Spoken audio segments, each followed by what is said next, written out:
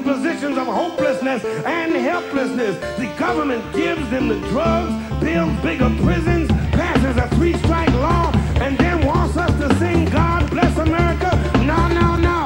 Not God Bless America. God damn America. That's in the Bible for killing innocent people. God damn America for treating us citizens as less than human. God damn America as long as she tries to act like she is God and she is supreme. All right, hello. We are now joined by Doug Lane, publishing manager of Zero Books. Welcome to the show, Doug. How are you? Hey, glad to be here. Thanks for having me on to spread my word of woe. Absolutely. Well, let's talk about what that woe is a little bit. You were censored, yeah? Yeah. Zero Books is a critical theory or left-wing publisher, and we also though run a podcast and a YouTube channel to promote what we do. And one of our videos was taken down. It was removed because we apparently, according to the algorithm, violated community standards on COVID.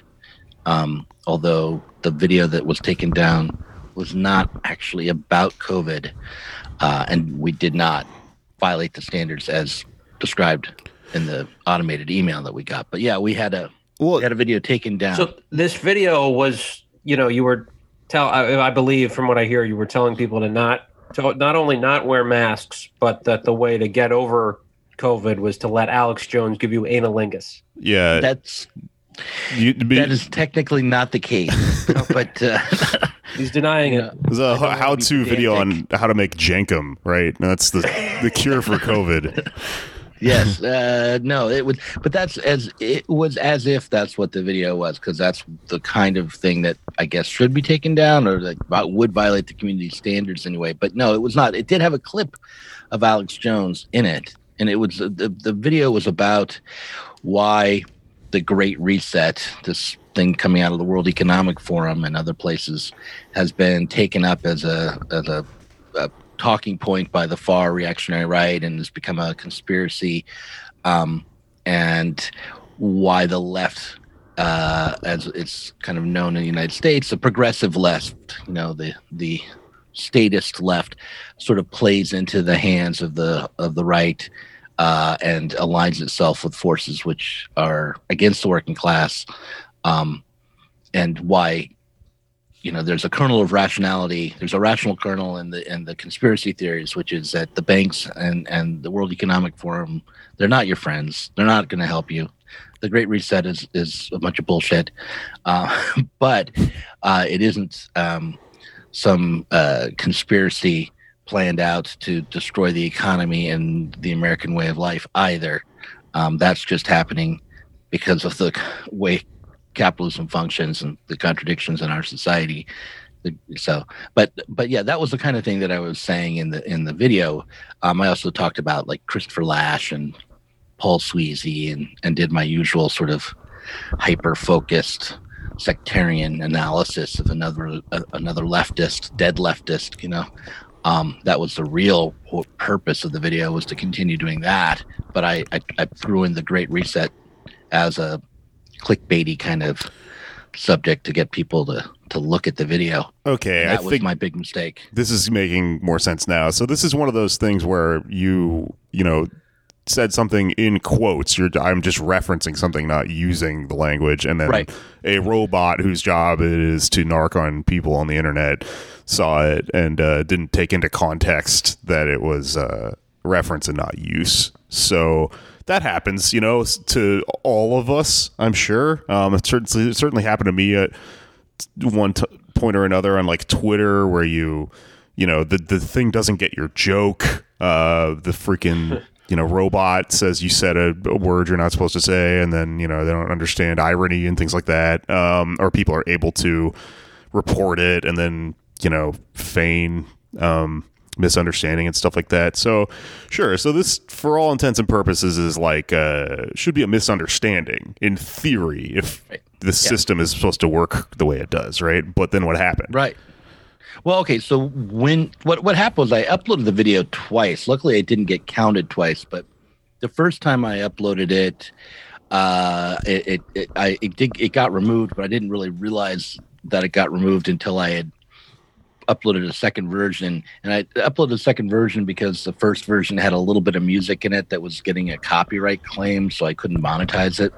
So I re-edited it with royalty-free music and put it back up. And while I was putting it back up, the first video was taken down.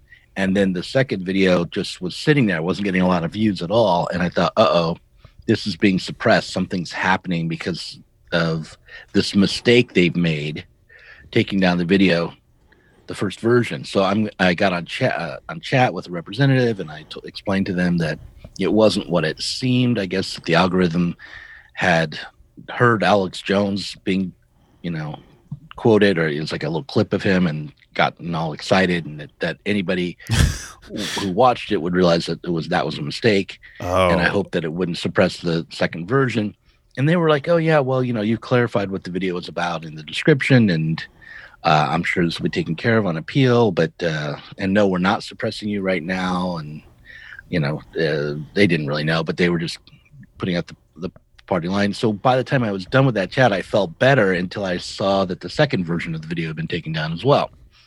And then the next day, the appeal that I put through on through the automated service there was rejected with another form letter, and that was the end of the process. There's no more official process to get them to reconsider their decision. And I'm guessing that no human being really considered the video after the appeal either, or it just seems unlikely to me that anyone sat down and watched the full 20 minutes or 17 minutes of the video, or even the first 5 minutes, and came to the conclusion that this needs to be removed.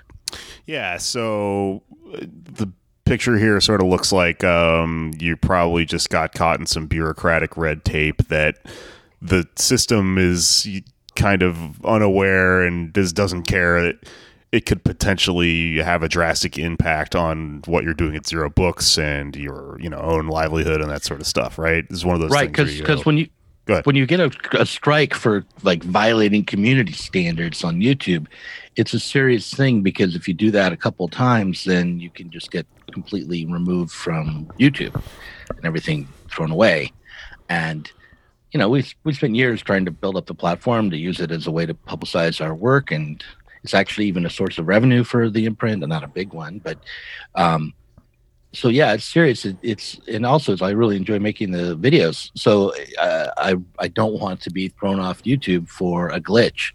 And right now we have a warning on the channel saying if we do this again, or interpret it differently, if the YouTube algorithm misinterprets what we're doing again, we could easily just be shut down altogether. Well, I certainly have sympathy for you as someone who was recently put in Twitter jail for stating the true statement, allegedly, that comedians probably should all be shot in the face as a joke. Parody, allegedly, with asterisks around this a million times. But, this is something that happens to me and my friends, and I'm sure people that listen to the show or other comics and stuff like that, is, I'm fucking around here, but even as a comic, what you're doing in theory is, you're supposed to say stuff like that. You're supposed to be testing out, ideas and things like that. And it very well can end up nuking your entire platform from time to time. I mean, I think, I probably use my web presence to get people to listen to this show. I'm on some level has to be part of our livelihood. And, so these sorts of things just being out in the Wild West right now, not the new sort of frontier, what do you call it, wilderness. Well, we're not in the Wild West anymore. There's a new robot in town. Yeah, I guess so. Yeah, there's a goddamn sheriff robot here to. Yeah, we're on the giant spider from Wild Wild West. Yeah. I'm curious what the staffer was like from YouTube. Were they genuinely curious as to what the content of the video was? Did they seem to have some sort of sense of purpose in their work, or were they just totally just agitated and could not care less? It wasn't. They were perfectly nice. I don't know who they were particularly. They were like it was text on a screen, but like I used to work at Comcast back in the day, back in the like a decade ago, and I took complaint calls. Sometimes I was supposed to try to sell everybody who called in to complain about their service, a new service. It was a horrible job, but it felt like talking to a representative at something like Comcast or anywhere else.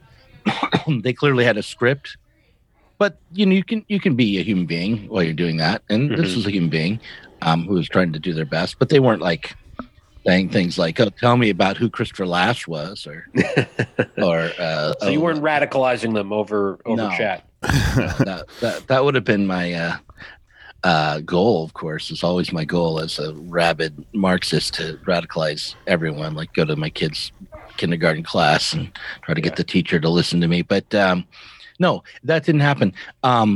But I did get the feeling that there were human beings working for Google, for YouTube, and that someone would look at it and that I would win the appeal, and that was a false sense of security.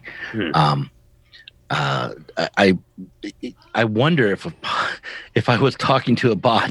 It's possible I was, but it's unclear. But I hope I wouldn't be fooled. Yeah, well, it's harder and harder to know these days with, like deep fake technology and stuff like that. Eventually, they're going to be able to make you not realize that the person you're talking to is completely mechanical. And I think what they should do, once we get that far deepfakes, is when you call because your internet is out, it should just be Barack Obama's voice, and he answers the phone and guides you through not getting your shit fixed or whatever. But anyway, yeah, he could try to sell you TV. He could tell you, "Have you seen Devs? Because it's on Showtime or what the hell it is." Yeah, he has a lot of recommendations. Yeah, he does. Yeah, dude. I'm sorry, your line is not being clear. It makes me so mad when he puts out those recommendations because I'm like, how did you watch more TV than me this year? What the fuck? I guess now. Well, he's retired, man. Yeah. He does. What does he have to do? To fly around on jet skis with billionaires and watch, prestige TV and hang out at his compound. I biked to his. I live in DC, so I went by his house, and it's like there's guards and it's cordoned off at the corner of this like. It's in DC, but it's this like very suburban block. It's very strange. It's like the Playboy Mansion or something. Really? Are there celebrities going in and out? Probably, but they're all wearing disguises. Weird. Yeah. Oh yeah, eyes wide shut masks and shit like that. I'm sure. Yeah. Right.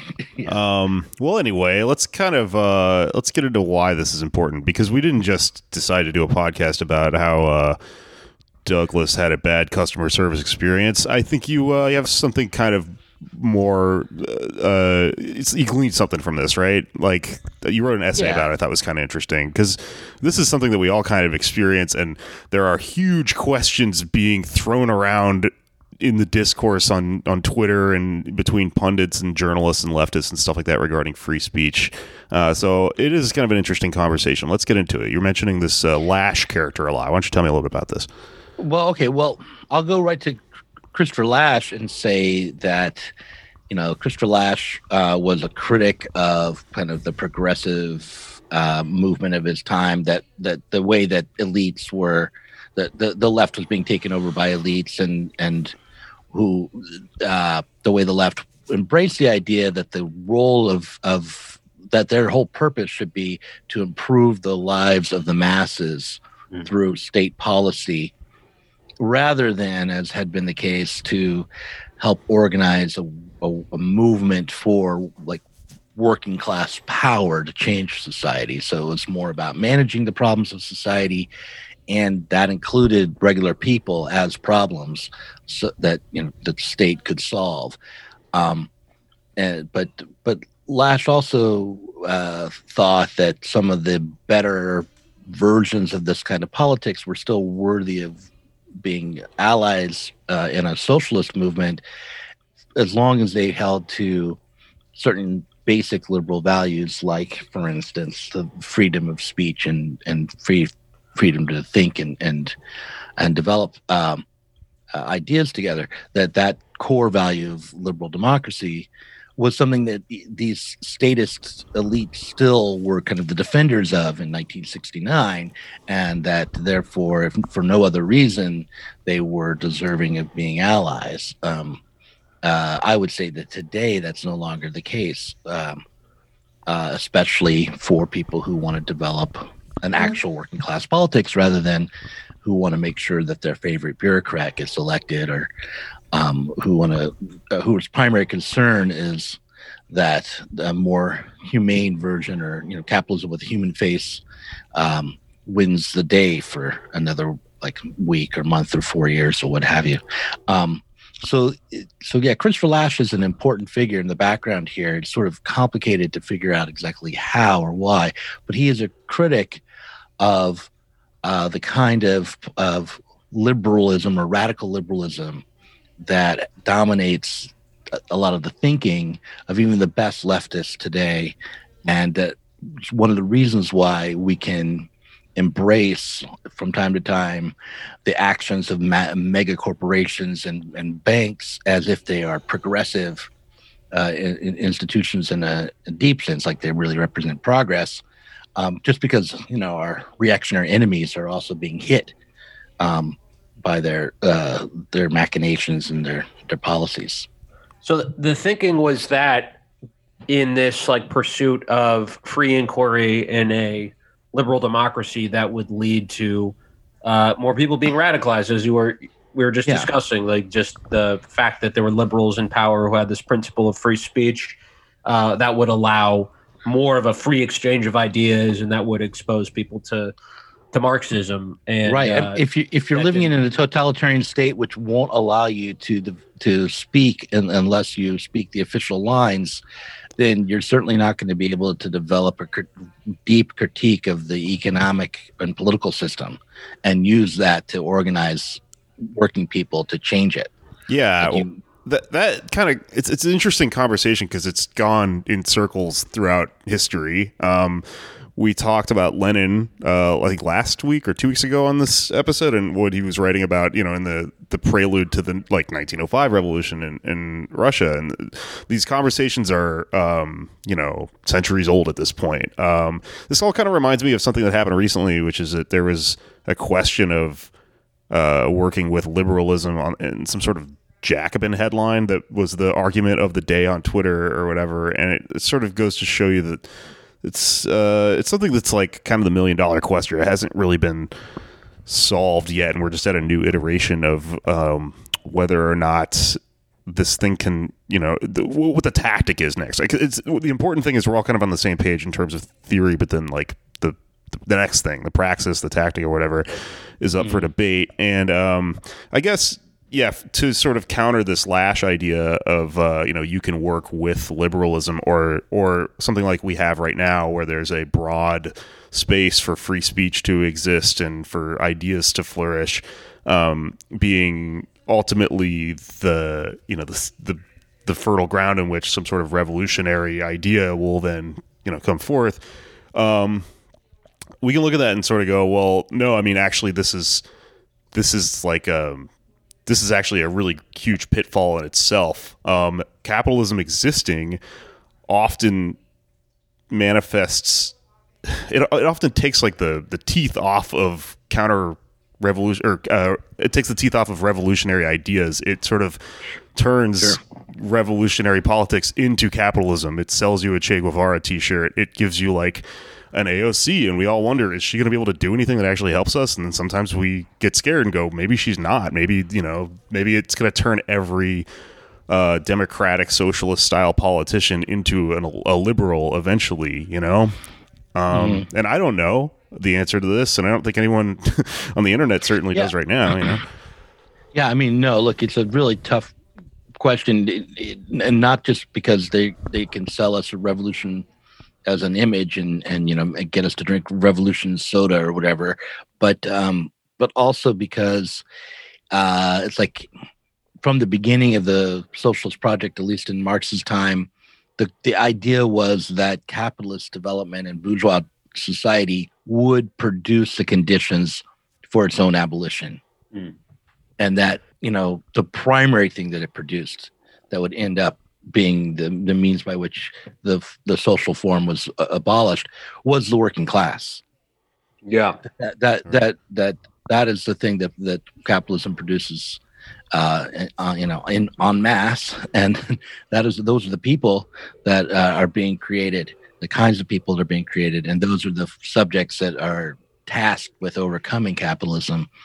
But that the truth is that the working class as a political force has suffered massive defeats historically, that in many ways Marx was a pie-eyed optimist, and we are stuck trying to figure out things that seem to be already solved back in the 19th century. Like, how do we go from being a working class that's exploited to being a working class that has a political aim of transcending its own conditions? I mean, that seemed to be already on the table, firmly established in action in the second half of the 19th century. By the time you get out of the Second World War, that whole political movement has been crushed. And so now we're trying to pick up the remnants of that and recreate it or create a new version of it. And we're doing that within the context of a very contradictory and dysfunctional society. Like, the free speech debate, one of the things you often hear in opposition to people who are free speech absolutists, like I try to be, is like, the free market doesn't create free speech. And furthermore, political change doesn't really come out of just the invention of ideas. Mm-hmm. And though both those objections are true, the free market is not a neutral mechanism for the sorting of the best ideas. And it's also true that you can have a great idea in isolation, and it doesn't necessarily lead anywhere unless you are engaged in some sort of struggle and engaged in and have some sense of solidarity with other people, which may at times feel like a bit of censorship to your free speech if you're the kind of person that likes to make edgy jokes or something. And, so you have to sacrifice that in the name of solidarity with people.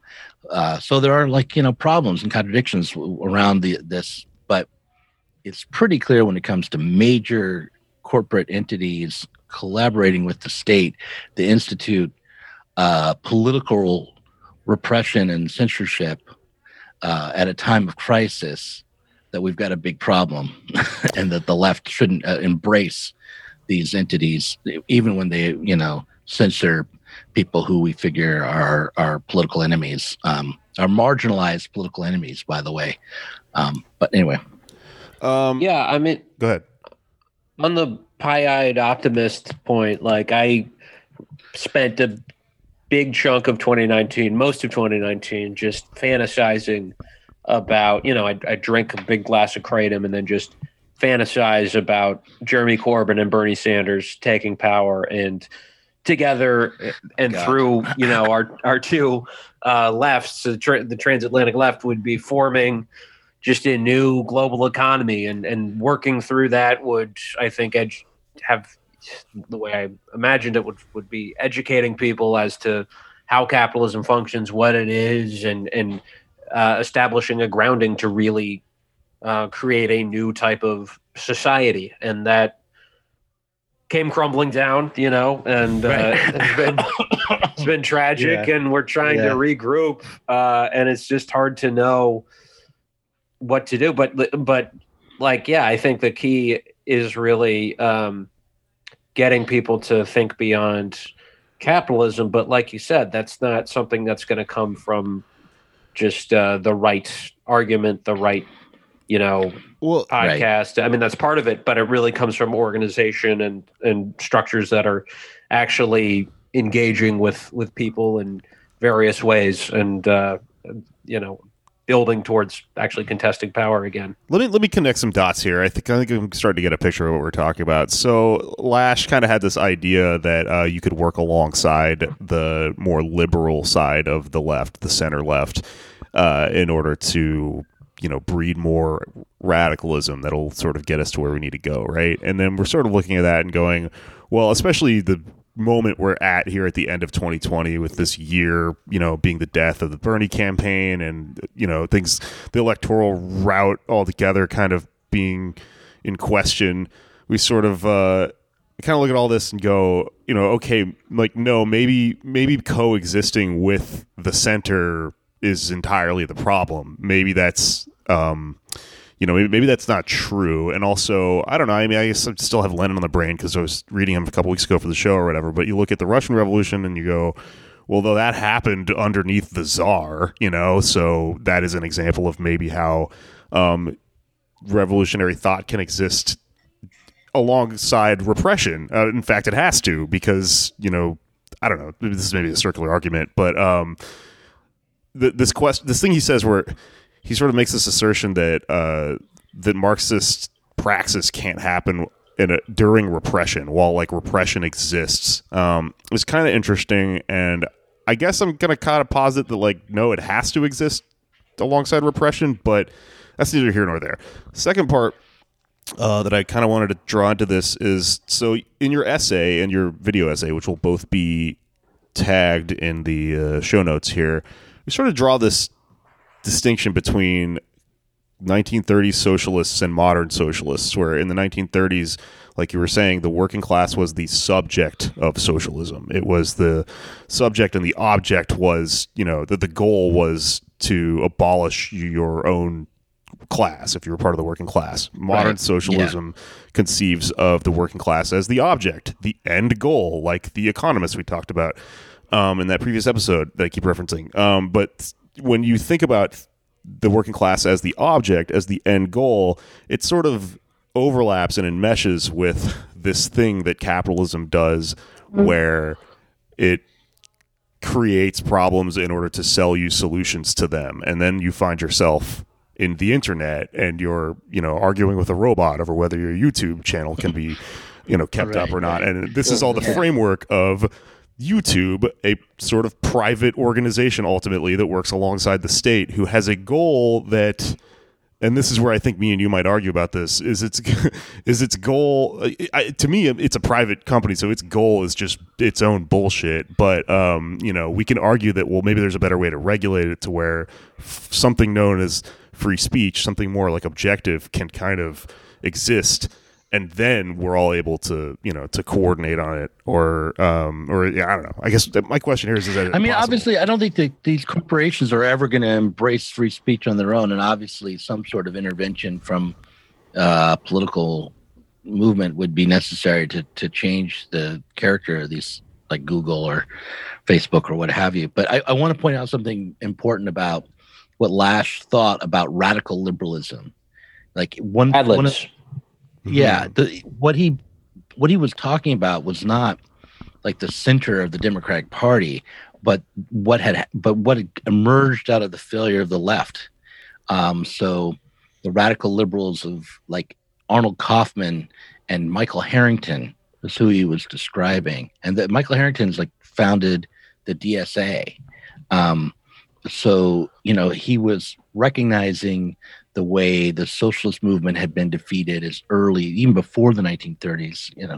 Shortly after the Bolshevik Revolution, the Socialist Party of America split up and fragmented in a dozen different parts. And so he was analyzing like early 20th century, late 19th century, early 20th century socialism in America in a book called The Agony of the American Left. And then he was, at the time, 1969, saying, what do we do now? Where are the promising trends? And one of them was maybe Michael Harrington's movement for democratic socialism, even though it was obviously insufficient, even though it was a product of defeat. It was like, well, despite all these difficulties, we can still consider this kind of movement to be allied with a developing socialism, or a socialism that might be developed because of its embrace of core liberal values like free expression, but not just free expression. And that those values would actually be in opposition to the progressivist values of kind of mass control and manipulation and bureaucratic oversight, which was another, within the spectrum of American politics, kind of left politics. That doesn't represent the views of the social conservatives or the right. But he saw those people as being far worse than the radical liberals who still held to some truly liberal values, meaning, the free individual and free expression and development of people and the development of the subjectivity of everyday citizens, and then also of the working class. Yeah, I mean, that sort of takes me back to, in the video you talk about Daniel Bell a little bit. And he is in some ways sort of the first end of history in the 50s, right, with the end of ideology, I think was his book. And with that one, it was like, it's not just free market capitalism. It's this sort of New Deal social democracy. And we've just had the secret speech from Khrushchev. Mm-hmm. So, the Soviet Union's a problem, but we can synthesize the best of both things with the liberal rights and the sort of economic safety net. But then what happened with the rest of the 20th century is you end on no, we just needed one of those. We just needed the liberal rights and the democracy, and not so much the economic stuff. Right, and not so much a powerful working class movement that would confront the institutions of capitalist authority. I mean, so it's like you might have economic reforms. You might pass like a policy for a minimum wage, for instance. Yeah. But you wouldn't have a developing militant working class movement that had its own political own aim to take political power one way or the other, whether it's through the elections or through revolution. Both those ideas were sort of dead, and Bell was like one of the first people to articulate the death of that idea. When he talks about the death of ideology, he's talking about the death of like Eugene Debs' conception of socialism, the death of the idea that there would be a radical transformation of society that would be created, that transformation would be the work of the workers to change their own conditions. That whole notion had sort of passed away before Bell wrote his book in the 50s. Right. I guess my question is, so how does this all tie back to this ever-present question of free speech on the internet being regulated just by virtue of the fact that we're using these platforms that are inherently privately run and to some extent are, arms of the state, and they're interacting with it? Well, I guess the way I think of it is maybe simplistic, but it goes like this. The reason that I would be advocating for is that the people who consider themselves to be part of the left embrace the value of free speech to the best of their ability, because they do not. They would be giving up the idea that their aim should be to regulate regular people's lives and to manage society so that it is safe or humane. That you would be giving up the idea that the system as it is now can be made to be those things, that you would be accepting the inhumanity of the system you're in, and therefore you'd be saying we need the freedom to develop a new project. And so our goal shouldn't be to take the power structure that is and implement it better, but rather to develop a new power, and that requires having the space and freedom to do so. So there would be a complete change in the perspective, I think, of a lot of people who are on the left, including myself from time to time, away from the idea that, what we need to do is pass the right kinds of policies to make sure people don't behave badly to each other. Like, this emphasis on bullying is like an example of the the way the left thinks. Like, we need to stamp out bullying, which means we need to target everyday individuals and modify the institutions so that bad behavior isn't possible amongst the masses. Yeah, Right? I mean, beyond being like, well, I mean, that's like a silly idea in many ways. One way is beyond being just entirely subjective, like what is bullying, and is it only bullying when it happens in one direction or not? The scope of that project is insane. Like, you've seen this new thing that Twitter is apparently going to roll out where it's going to attempt to humanize a person before you respond to them. And like, I guess the plan for it, there's like a Mashable article about this that came out this week. Right. The plan is that when you're in like a comment thread that's 1 million tweets long, it sort of understands people might be fighting, so it stops and goes, before you respond to Anders, did you know that him and you both enjoy Pepsi? And then it's supposed You to both watch. You both like the Good Place. Did you know that? like that This is would baby picture. That's right. that is like some sort of technocratic solution would solve this phenomenon of people disagreeing with each other on the internet is obviously fucking bananas. But I guess I kind of look at this and I think I tend to get into it a little bit with like free speech warriors online, like people that are really kind of focused on that idea, because I think I'm a little bit of a free speech doesn't actually exist kind of person. Like, there's no zero line, but I understand that what we have is communication that we want to not have stifled because it is for the greater good. And then I think that, the right has what they think is essentially the same thing, a goal, and things that need to be protected. And obviously, because these the platforms are run by corporations, they have their own interest, and they will censor anything that is ostensibly a threat to them. And I guess I don't really believe that there's like a neutral ground that could exist. I don't think there's a Twitter that you could exist that is, actually quote unquote free in terms of speech, and that, it allows people to say whatever they want. I'm kind of sympathetic to these fucking MAGA psychos who decided they were all going to go move to something called Parler after they got frustrated with Facebook. I kind of look at that and I go, is that where we go? Do we just make our own fucking platform? I don't know. What do you think? Well, my goal is to get banned and kicked off of Parler. Yeah, I mean, I totally agree that there is no such thing as free speech in the abstract, and that the value itself is one which is always sort of in development, and it can never be, fully actualized in this perfect way.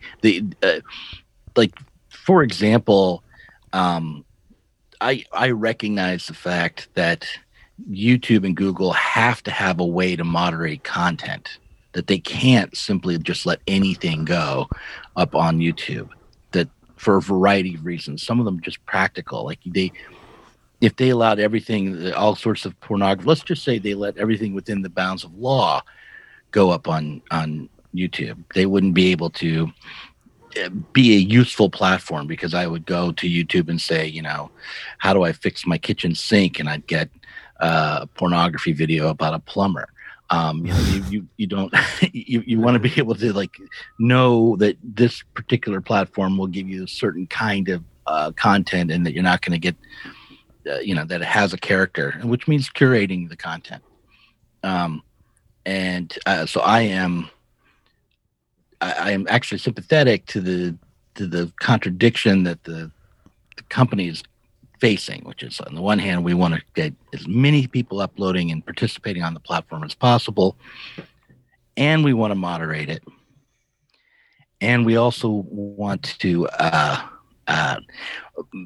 get rid of really hateful things or illegal things, and we can't employ enough people to do it with human beings, so we have to develop robots to do it, because you're encouraging such a massive amount of uploads that they don't have the capacity to hire people to watch every video. It's just impossible.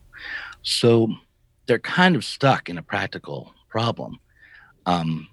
What I would say is that if there's some sort of like YouTubers union should be formed so that people, that just if you look at the practical problems for people creating content on that platform, like, if you're on YouTube and you're creating content on a level where you have thousands of people watching, you shouldn't be able to be taken down any more easily than you could be fired. Like that at that point, it's not such, you're not just one of a million different uploaders. You're someone who's producing a real channel and real revenue stream for the company. So you then at least deserve to actually talk to a human being who has the power to decide before these things happen. I think that would be like a practical solution for my problem. But then the other larger point I was making is that, which is sort of an ideological point, is that the left needs to understand its mission to be about thinking past the current moment, which would mean embracing the idea that we can't simply enforce the values we already have ready to hand, but have to be critical even of those, which means aligning with the value of free speech, even if you don't think it's realized in the current society, especially because it isn't realized in the current society, especially because people who are poor or who are ethnic minorities or what have you are less likely to be heard.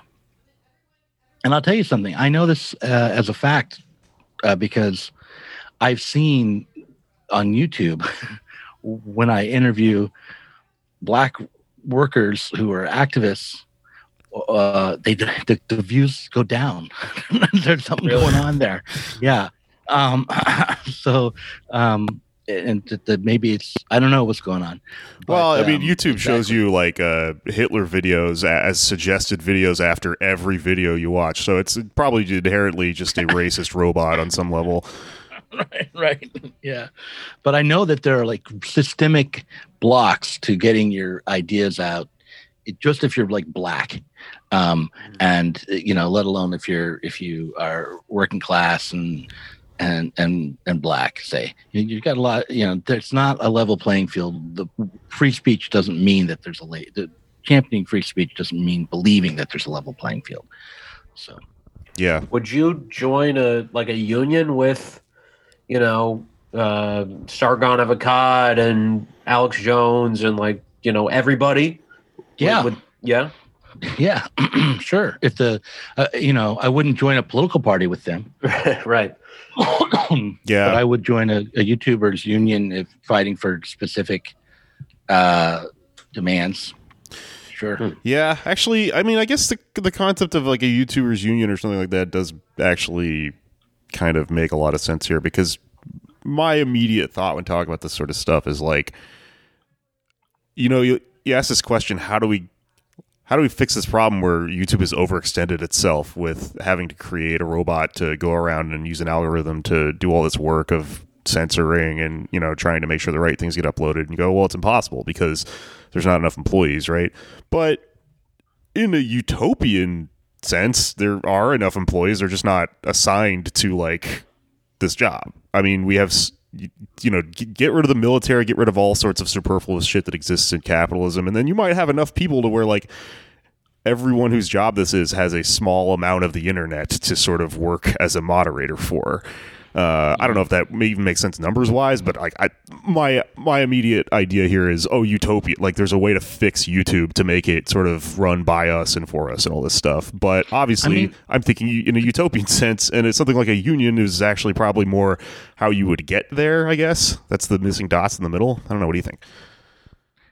Well, I think if you're a monetized YouTube channel, like if you created enough videos and to get enough subscribers to get paid by YouTube, you're in the top like 10 to 5, I don't know, you're in the top 10%, let's say, of of YouTubers, which means that the amount of content that actually has to be regulated by human employees is not the billions and billions of hours that are uploaded each day, but 10% of that, let's say, and then really only a small percentage of that is flagged by the algorithm. So we're not talking about an unmanageable feat at that level. If you kind of winnow it down, it's only if you make the absurd claim that they have to watch every single video that it becomes impossible. If you can automate some things and then treat other things with be more engaged with other things, then I think that would make sense. But like now I feel like we're having our first YouTube union meeting. Like, what kind of demands should we really reasonably make? And yeah, can be yeah. Well, another thing I've thought about too is with social media. Like, I mean, Parler is something started by the IDW, I guess. But what about a leftist Facebook or Twitter or social media site? Is that marginalizing ourselves, or is it? They're all leftists already. They're all owned by the globalists. I'm sorry. Oh yeah, our other guests finally spoken up 45 minutes into the podcast. Yeah, I think that would be. The problem is the left doesn't have the resources to do it as easily as these right wing forces, like real leftists. And also, we're too busy splitting into smaller and smaller sectarian parties. How can we get it together? But I think those kinds of projects would be useful as well. The Spartacist League would take it over and spam everything about North Korea immediately. Yeah, I would join that. I'd be on the Spartacist League's version of Twitter, and then or some Maoist version of Twitter where every single day it just looks like regular Twitter. Just struggle session after struggle session.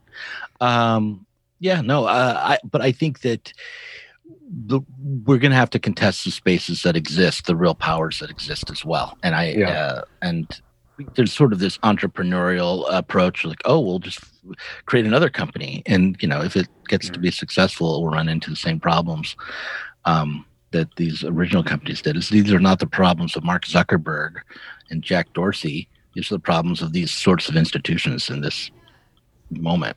Yeah. Yeah. To round out a couple of things going on the internet while we're still on the topic of, free speech online, let's talk a little bit about, sorry, Anders, you just told me something interesting about the Twitch platform.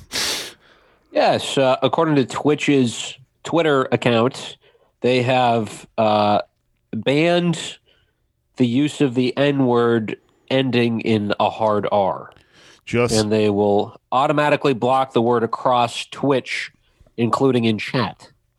I don't know if this will be funny if I mention this, but when you said it before we started recording, I heard you saying you can't use the N-word with a hard on. Right. And, you can't take any pleasure from it. You can't get there are people who say slurs and are sexually aroused, but yeah, I mean, but you meant it was hard R, and I heard it right. I guess, sexually frustrated and my mind goes in a certain direction. But anyway. Yeah. Well, no kink shaming here on this podcast, I suppose. Yeah, thank you. Whatever. For God's sake. But probably keep that off the internet if that's your thing. Or at least keep it off your Twitch stream, right? Because there's kids on there. No, look, I definitely won't be whipping it out during any Zoom calls, with CNN or with you guys, actually. Well, I appreciate that your Zoom camera is off right now because I muted my camera, so that's what I'm really doing. Yeah, I like to have a hard on and say with a soft A though, because I'm not racist.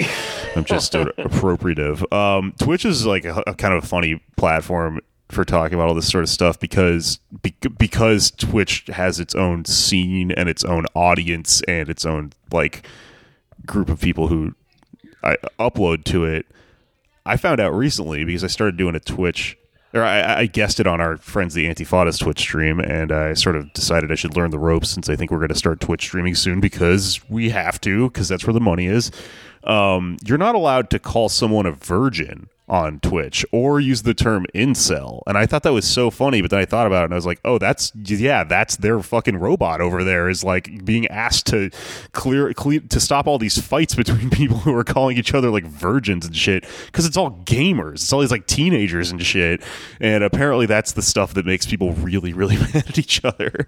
So it's gonna be kind of hard for me, I think, when I start Twitch streaming, because that's hilarious. I don't know. What do you mean you can't call someone a virgin? Can we have a sidebar, content creator to content creator conversation about Twitch for just a second. I know that that's probably not kosher, but how the hell do you do Twitch? I've tried. We created a Twitch channel, but I just don't understand how you could do the 10 to 12 hours a day of streaming to get that platform to work for you. It just seems like, I don't know, it would kill me to try to be a Twitch streamer. What are you planning on doing? Are you gonna just play Minecraft all day? What do you do? Well, personally, I find it daunting. I don't understand how the people that do it all day do it, but I think I do like video games, and I think I could probably do an hour a day the same day, like 5 days a week, if I knew I was getting paid for it. The problem I have with that is that I like playing video games for fun, and as soon as you take something that's fun and turn it into work, it's very sad. But so, are the Antifada, are they playing a game online? Are they? I believe they are. I know Sean likes with the Civilization game, something like that. He plays. Okay, so Sean is like a big history nerd, and if you asked, I think, him about Civilization, he would laugh at you the way, if you're into metal and someone goes, "Do you like Metallica?" They'd go, "Oh, no, there's all this other shit." So he plays some fucking history game called like European Union or something that it goes into like trading in like the fucking early, whatever Renaissance period. Brexit negotiations, the game. It's insane. I don't understand it at all. But he plays it all day, and then I think Andy plays chess. As a Gen Xer, because you guys are clearly millennials, but I'm Gen Z, actually. Are you Gen Z? Oh, okay. You're not. That's great. So, well, you look, you could. No, I'm Y. I'm millennial. Yeah. So, as a Gen Xer, I have a difficulty thinking about playing, like, I don't know, Myst for an hour a day, or like Pac-Man or Donkey Kong for that long.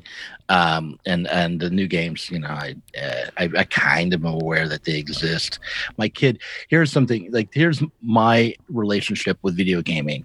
My 18-year-old son, who's in senior year of high school, is like waking me up at 5 a.m. We got to get online right now. The PlayStation 5 is on sale at Walmart. Click, hurry, click PlayStation 5. Oh, it's over here at I don't know. They're selling it directly.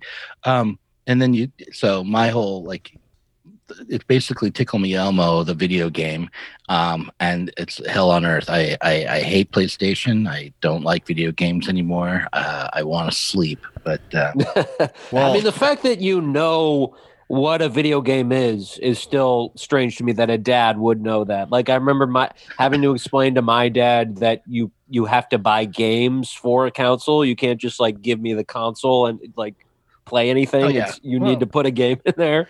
Well, I had an Atari, or actually my friends had an Atari when I was 10, or so. I remember Pitfall. You guys ever play Pitfall? Yeah. Pitfall. Yeah, I would play that on computer when I was on PC. Here's the thing. We're doing Ready Player One on this. Okay, go ahead. Well, if you hate video games, people also like to watch that happen. So you could theoretically Twitch stream, because it's a popular genre on streaming is like a person getting really frustrated with what they're playing. I think there's entertainment value in that. That's what PewDiePie was when he first started, I think. I remember years before he was ever famous, somebody going, "You got to watch this Swedish guy. He just gets angry at fucking MS Paint video game, and it's pretty funny." So I don't know. There's things. You also don't have to play games. This is clearly the way to propagandize the youth, is to play video games and talk about Karl Marx at the same time. I will figure it out. I'm thinking we might do.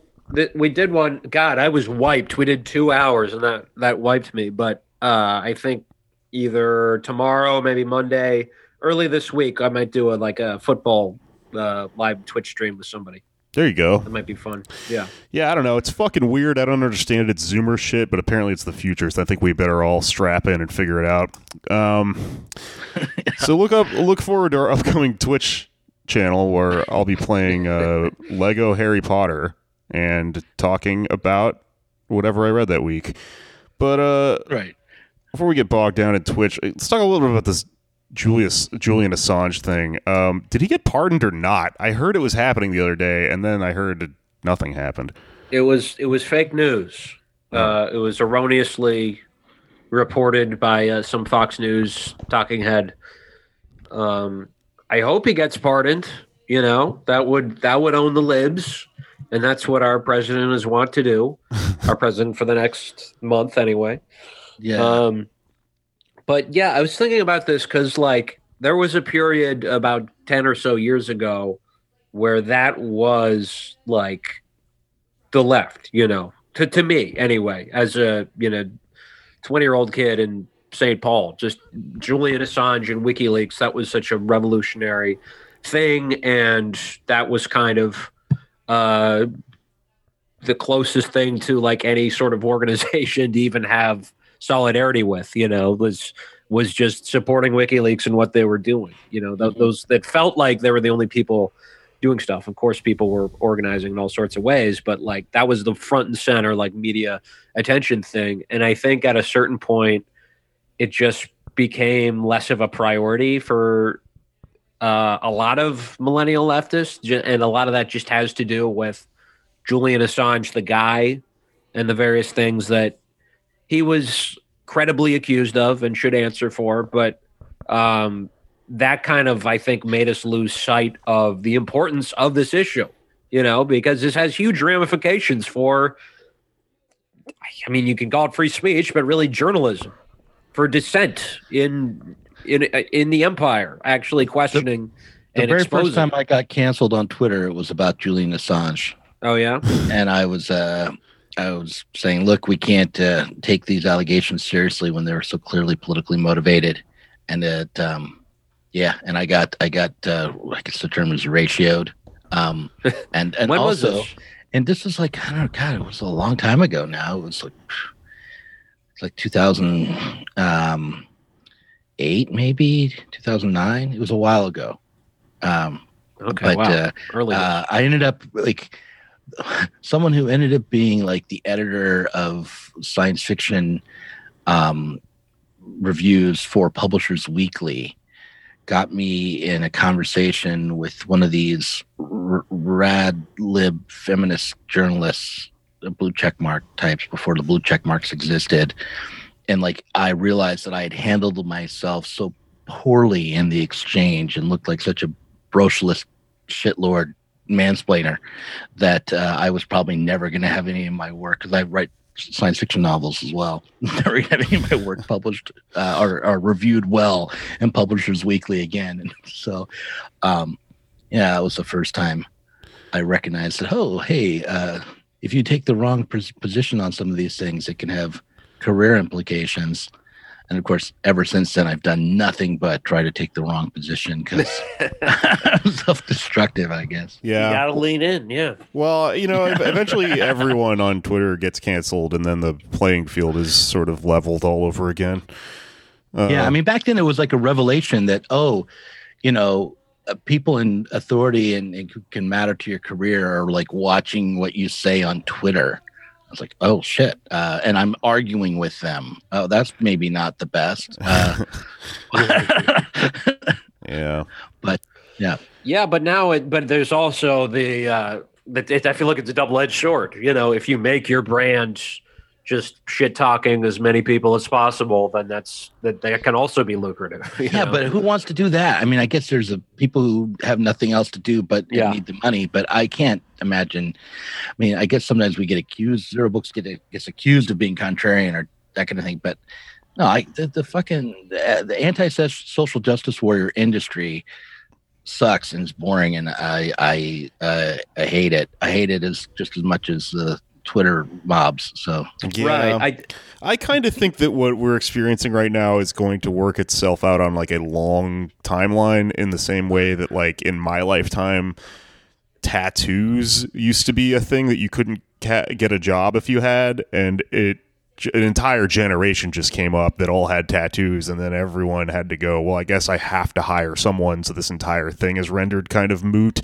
And that isn't a fun thing to think about, because that really just puts the job into Father Time's hands and not in our own. But yeah, my wife started tattoos like 2 years ago. She's, we're both in our late 40s now, so clearly tattoos are no longer a signifier of some sort of edginess. It's sort of like he likes cat emojis and tattoos. So here's I got kind my ear pierced at 26. there you go. That's only body mod. Oh man, that's edgy, dude. You need to be careful. How else are you gonna get a job, Anders? I don't know. God, I'm lucky. I'm lucky I work for. Oh fuck! I meant to bring this up earlier, but when we're talking about censorship and just sort of soft censorship, right? The information tags of certified election results say otherwise, Mr. President, that type of thing. My other job is for Russian state media, RT, and Twitter, and I believe YouTube make it so it says this is a Russian operation. It's Russian funded. Hold on. What you work for Putin? Are you telling me that I'm? Yeah. Oh my God! Now I'm going to be canceled in 2 different ways. I get on this freaking Putin podcast, and I had the wrong opinion about Julian Assange's rape allegations. Just denounce me, and then it'll be easy. Or you can say what there's some Biden official who went on RT and then later was like, I didn't know it was Russian. I apologize. But they say they have, it says this is Russian funded media, which fair enough. But they don't say that for the BBC. They don't say that for France 24 or Voice of America or any of the other state media that's allied with the United States or is the United States. Western media, CBC, Canada, that they don't feel the need to. I think Facebook might sometimes say like the BBC is state owned or things like that, but it should certainly be consistent. Yeah. But I do think that they are allowed to say that Putin is bad as well. When say this is Russian-owned media and Putin is evil and don't listen to this. And by the way, I'm allowed to say that too. I can, like we're allowed to say whatever we want about Putin. I don't love him. I think he's very bad in many ways. Yeah, I'm kidding around. I think I remember Abby Martin at one point sort of talking about this and saying that, like, yeah, there's certain stuff you can't say on RT when she goes on, and there's a lot of stuff you can't say on American media, American corporate media that is American state media. And she just sort of went, that's why I go on both, because that's true of both things.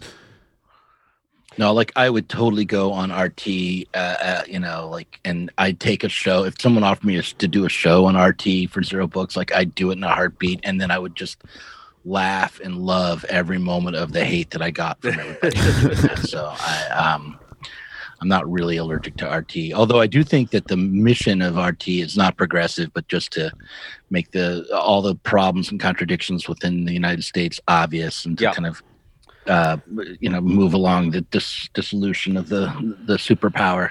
Right. It's to get Americans to question American hegemony, which is, has certain.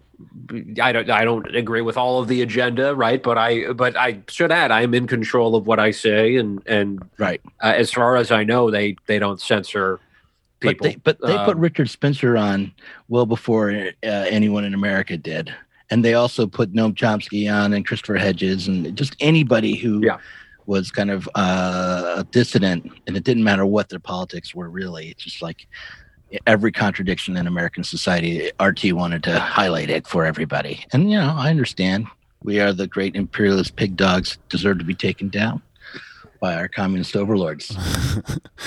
Well, with that, let's sort of round us out.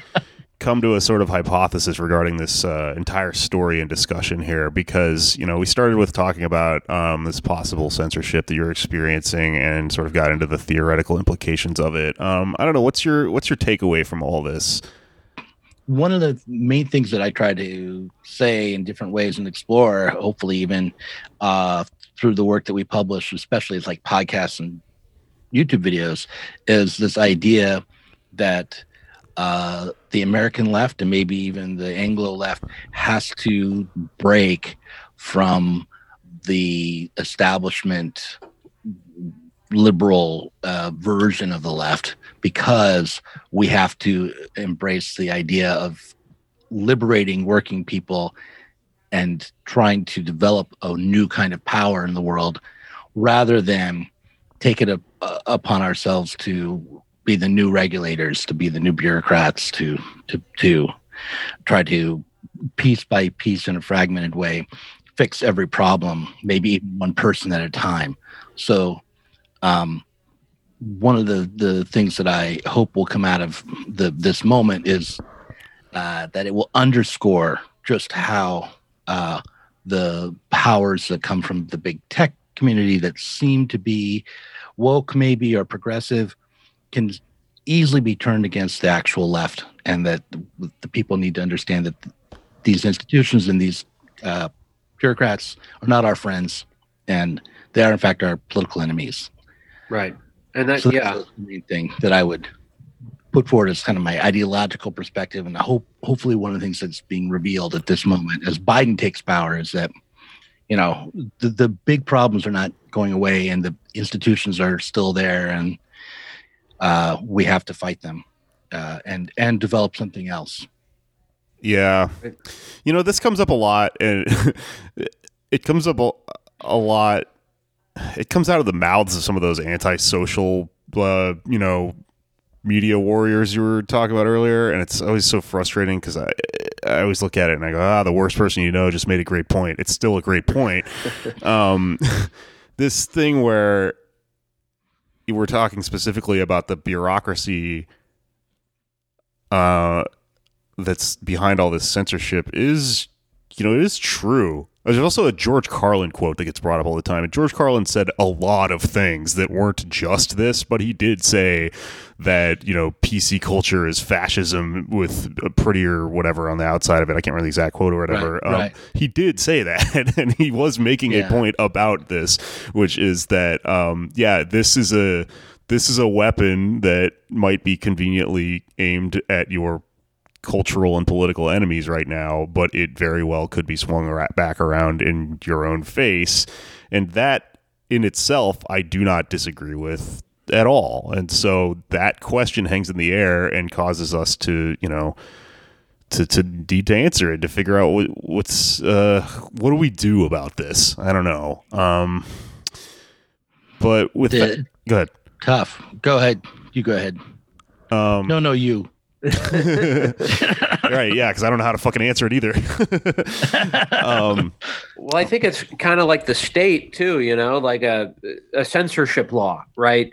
Who, we could say, they're outlawing the N-word. That's great. I don't think white people should say the N-word, but if it's a law that's cracking down on people's speech, even if the stated reason may be for, stifling bigotry or the right, the way it's going to end up working, usually based on who's in control of the society, is stifling speech that's actually questioning the status quo and coming from the left. That's ultimately gonna backfire. But I think part of the solution is you don't have to demand that people be censored, but you also don't have to engage with them. There's no point in arguing with, say, Amy Therese. It's a waste of time. You don't have to give these people the time of day who are, the just sort of the provocateurs or the edgelords. It can be kind of a self-regulating thing, I guess, is the closest thing I have to a solution. Yeah, I don't know. I'm going to stop myself before I sort of argue in circles, because if I didn't really kind of make my point of view on this known, that it would be kind of betraying what it is to have a podcast, and I definitely like to explore all sides of this and stuff, and I don't think I know all the answers to this, but I do get a little frustrated with people who take the point of view of the censored, or take the cast themselves in the role of it, when what's happening to them is not really that in at least the classical sense. I mean, a lot of people talk about losing jobs over things they've said on Twitter, and I sort of look at it and go, did you ever have the job to begin with in this capitalist system? I mean, maybe you had it before, and this method of communication allowed a thing to happen that was already poised to happen, and to me it calls into question the validity of the entire platform, or the fucking entire thing known as capitalism that this is all operating under. Maybe that's the fucking problem, but I do think it is interesting to raise the question of well, can we do something from the ground up about these platforms that sort of, you know, assuages all this and prevents some of these things from stopping us from organizing and things like that, whether organizing towards, you know, the betterment of the working class or the you know, the subject object thing, the entire fucking goal, you know? Right. Well, I think these platforms are utilities, you know, and they should be expropriated is my view. And the way to make these decisions is, I think, democratically and not, you know, from the higher up, whether it's a private or a private bureaucrat or a state censor. It's the people who use these platforms should control them. Yeah, I think that's kind of where I land. Nationalize. What's the deal with Amy Therese? I have to ask, like, what's going on? Because I knew her when she was on the Dead Pundit Society. I've actually interviewed her once, and then she started her own podcast, and I found it to be unlistenable. It wasn't so much I was offended, and so I just couldn't really stick with it. And then apparently she's become, I guess she's kind of cute, although I've never really seen a picture of her. So she's got a lot of people on Twitter who follow her, and she says a lot of shitty things, or she does a lot of stuff. I mean, she attacked me out of nowhere for no reason, and I said something. She said BreadTube was the biggest mistake, and I said, that's funny because your mom said you were. Nice. And that got her roasted, and that got her, like, I feel like I got her respect that way, and then we were like palling around after. Well, so I don't know what's going on with her. I mean, you just asked another unanswerable question, man. No one knows. And also, do you think that is she right wing? Is that what everyone's consensus is? Or I don't think it doesn't. I don't think it really matters. Honestly, I think it's a waste of time and energy to even engage with her. Is where I've come down on it. And I know her for it. Well, and this isn't just about her. This is about mostly Twitter. Also about the Red Scare podcasters. And no, okay. No, we just tripped so many algorithms. All those people are going to be visiting our page right now. I think social media has induced this tendency to psychoanalyze people based on their posts, which I think you can do to a small extent.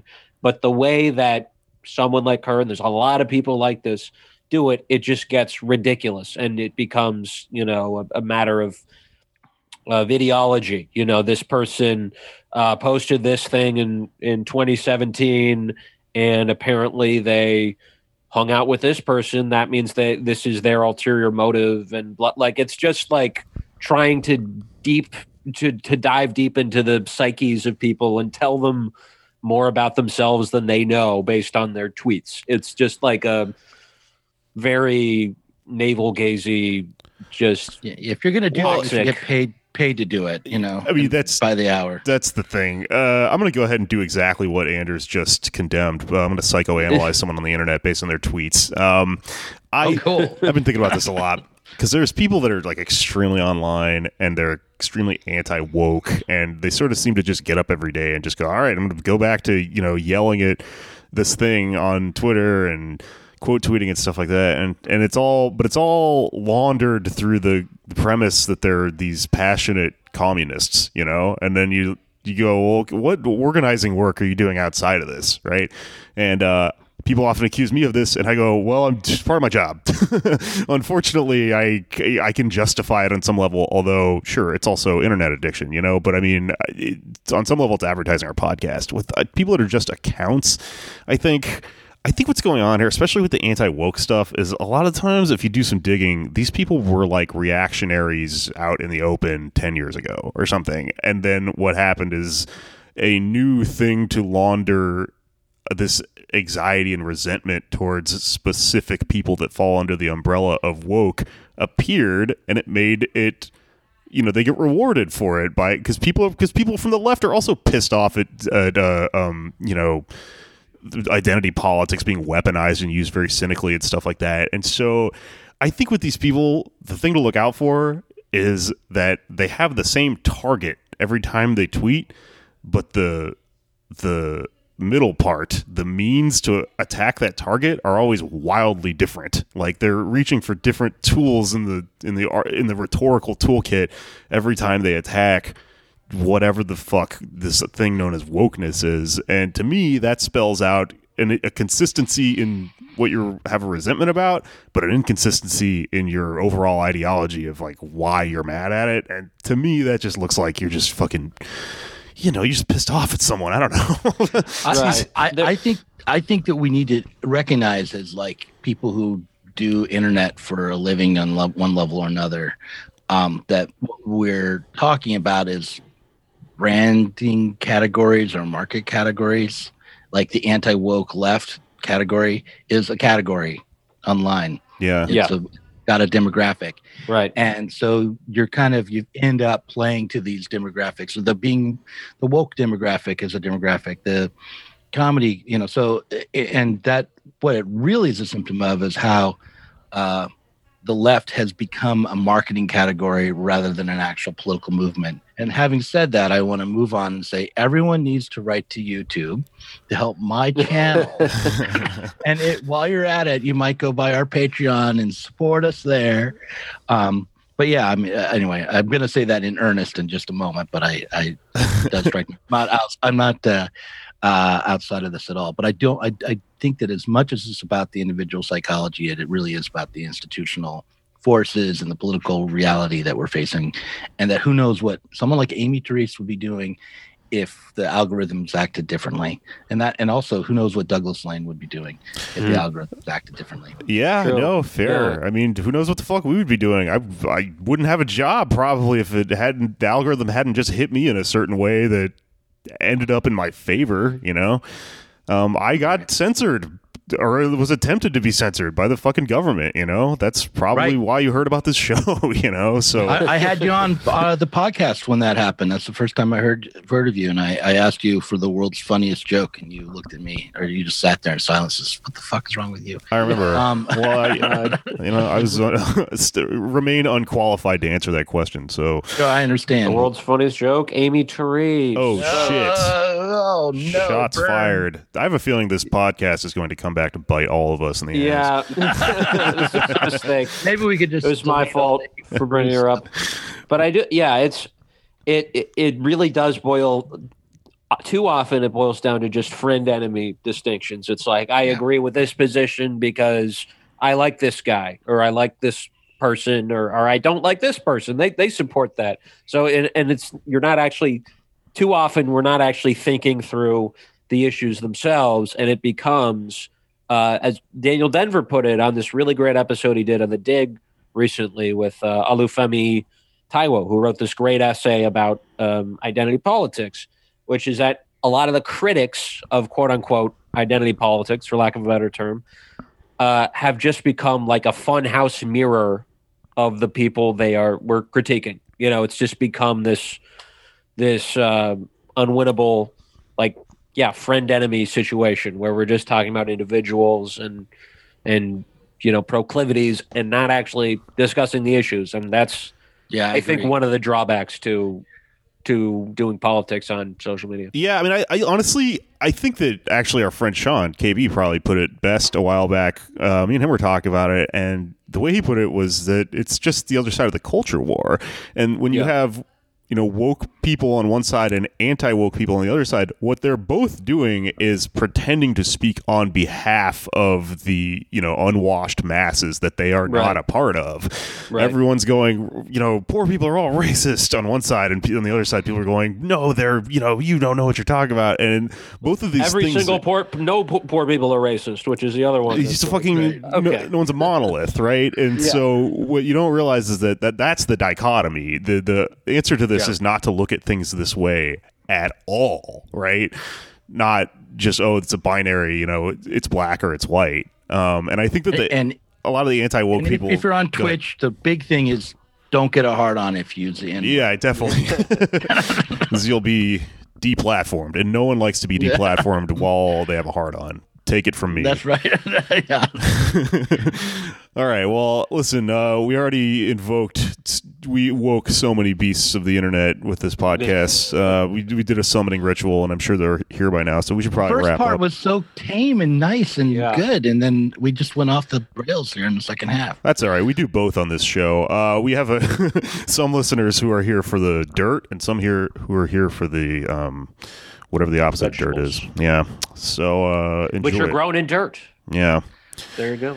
All right. Well, in all on earnestness, though, you should go help out Zero Books. So go ahead and do your pitch, Doug.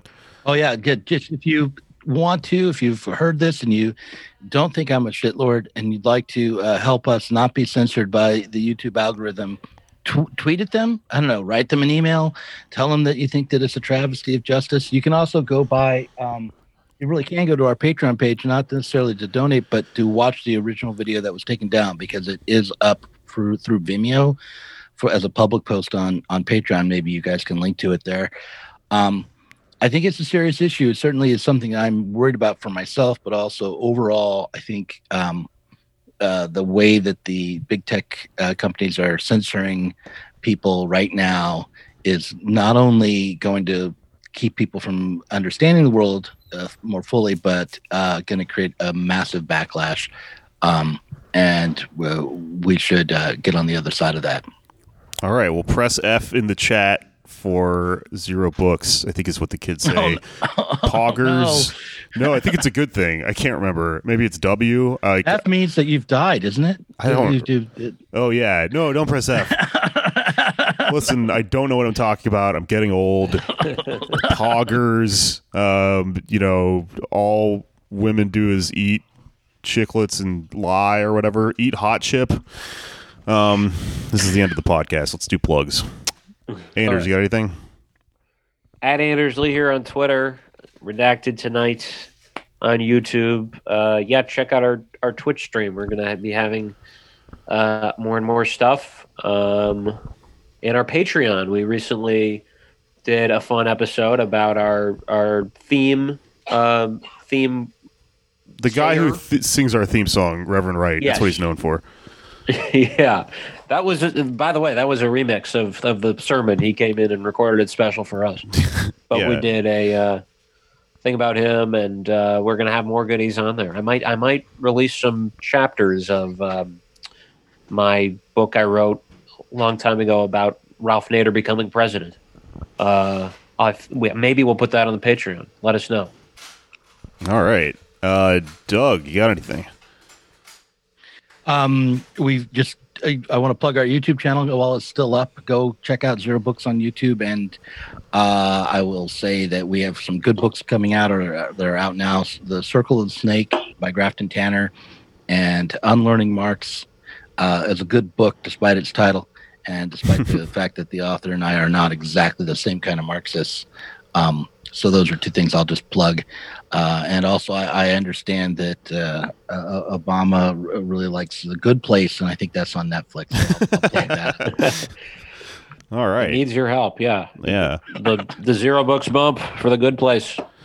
My other show is Why You Mad, my Addis Farrell jokes and everything. You guys all know that. We have new merch coming up soon, and Twitch stream. I think it's finally going to happen. So come watch us on Twitch. Yell the N-word at me, but not with a hard R. And please, if you want to call me a virgin and you don't want to get deplatformed from Twitch, don't say the N. I'm not sure how this works. I don't know. All right, everyone. That's a podcast. It's finished. It's finished.